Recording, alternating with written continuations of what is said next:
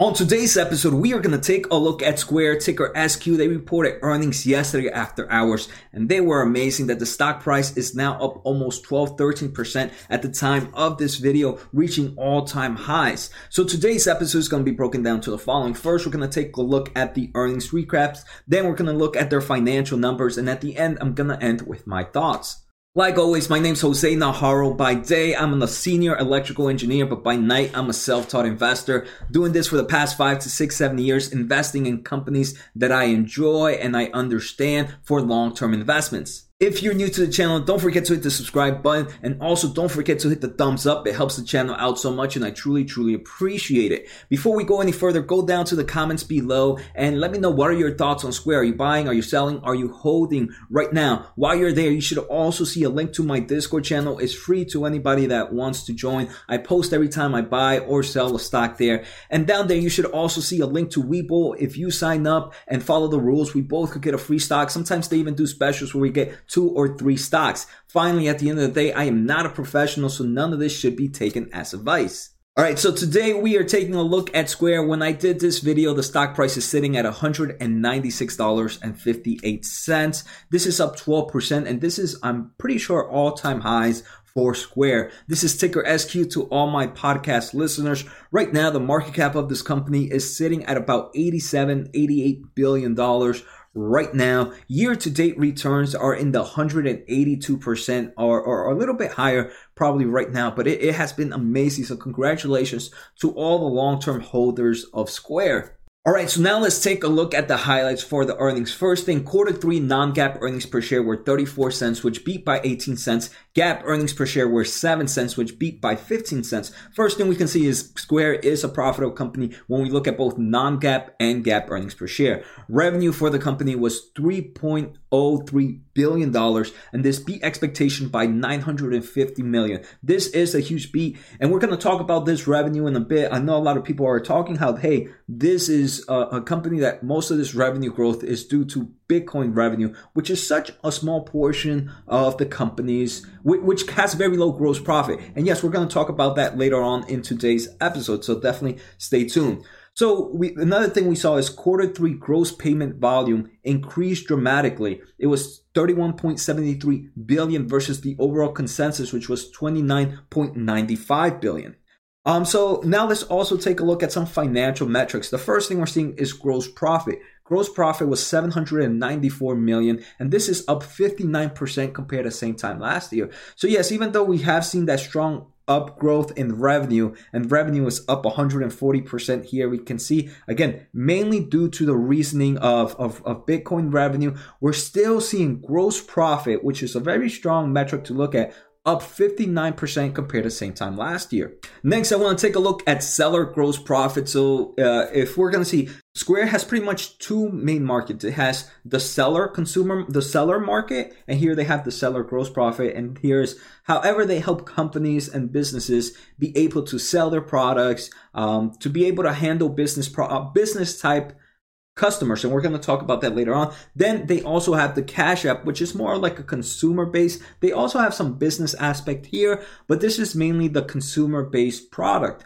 or the buyer, for example. So they're hitting both ecosystems. They're hitting both the seller ecosystem and the buyer ecosystem, and I think that's actually pretty amazing for our company. So their seller gross profit was 409 million, and this was up 12% compared to the same time last year.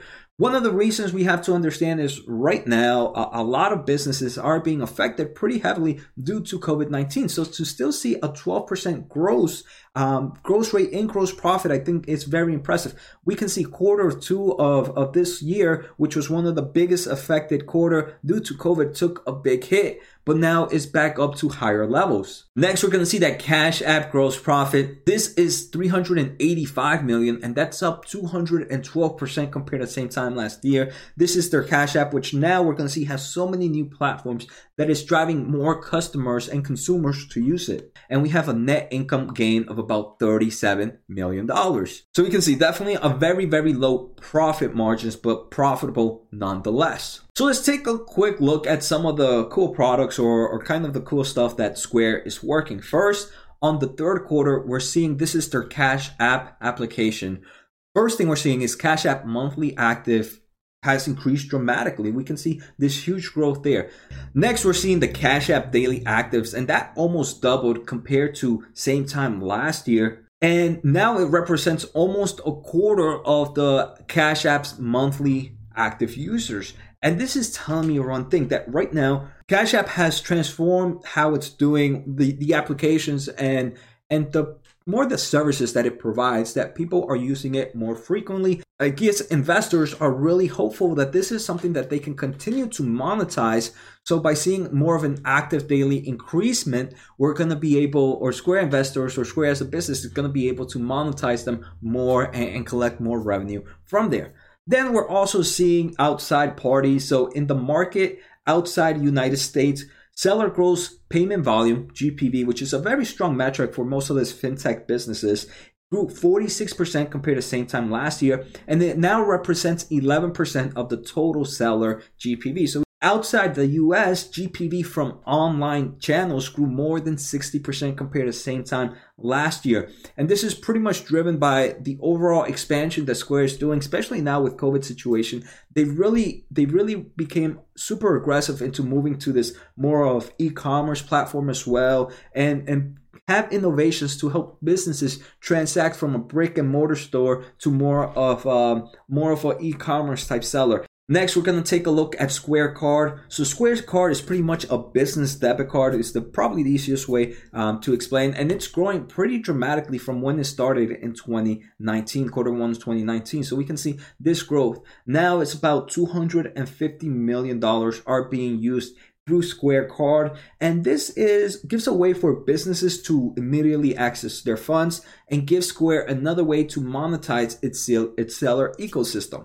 So we can see definitely Square is trying to hit different platforms, from the e-commerce, business selling, to as well as normal business transactions. They also have stuff like instant payments, which allow merchants to pay employees using funds from accounts and move them instantly to Cash App or next day delivery via direct deposits.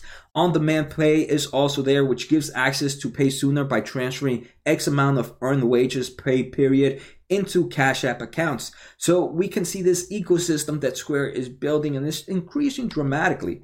All right, so next let's take a look at their balance sheet. But before we do that, below you should see a link for 7investing.com, where every month they recommend 7 stocks for $17 a month. But if you use my promo code JOSE or the link I have there, you'll get $10 off your first month. May I say, yes, this is an affiliate program, but I use their services and recommend it to anyone. All right, so let's jump into their financial numbers. First, I want to take a look at their revenue. So here, I want to take a look at the revenue breakdown. So they have 4 segments of revenue. The first one is transaction-based revenue. So this is every time you use Square, you use one of their applications, they take some fee from this transaction base. Then they have subscription and services. If you're running a form of e-commerce business or just a form of business, you have a subscription with them to be able to track stuff, to be able to use their products, to be able to use their hardware.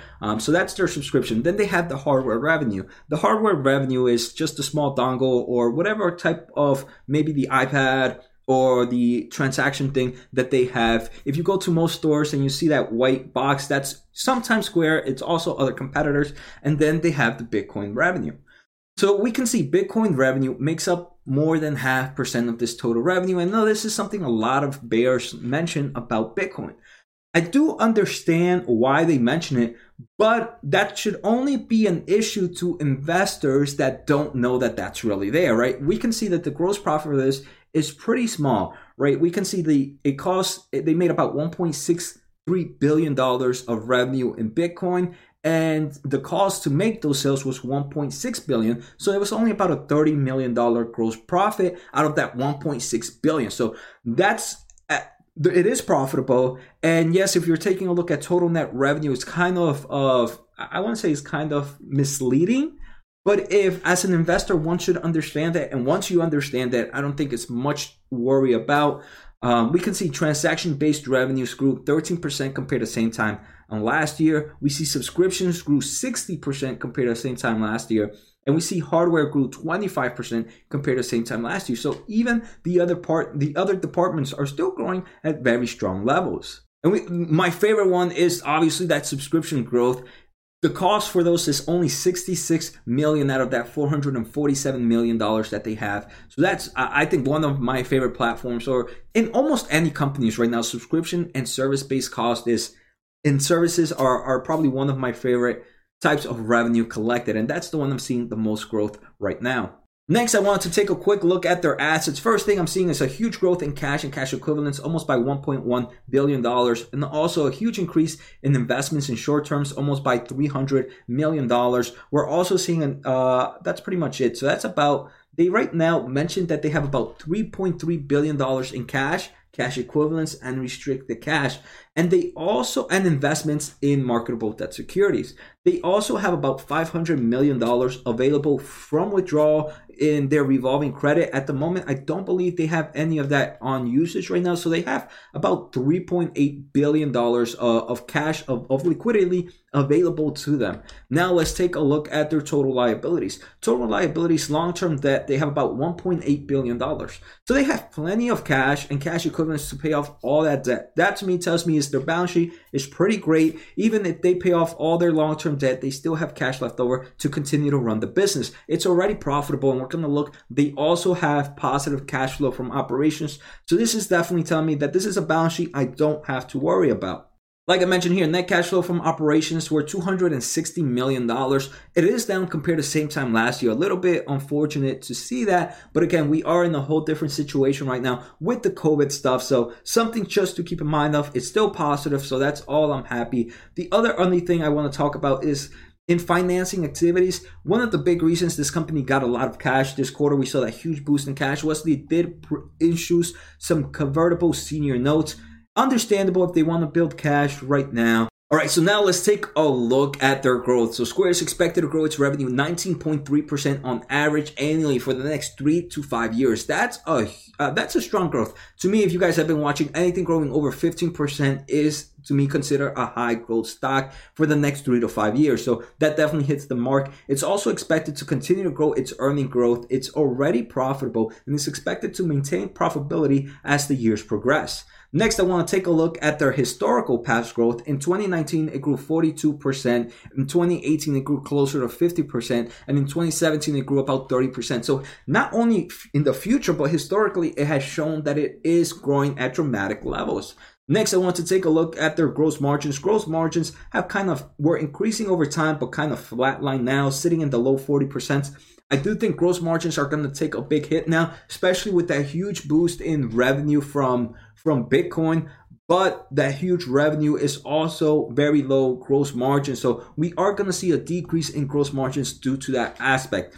And again, this is something to understand as an investor. Once you understand, is something not to be completely fearful about. Profit margins, I was going to say, are probably going to be in similar things where, yes, right now, profit margins, we can see from Square, they were negative. And this, to me, is a perfect example of a growth stock story. You buy it, right now, it starts off with low earnings. It starts to improve over time, and then you become profitable, and then those earnings begin to multiply and multiply and multiply. And this is the strength of a growth stock and why I'm very, very happy to invest in companies like this. All right, so finally, I'm going to talk about my thoughts on Square. But before we go any further, don't forget to check out the merch, guys. Self-taught investor, like I mentioned, I've been doing this for the past 5, 6, 7 years. So this, to me, is the perfect merch that I can come up. And it's a great way to support the channel. And I truly, truly appreciate it. All right, so let's take a look at Square. So Square, I have Square to my left, and I'm looking at both forward PE and forward price to sales ratio.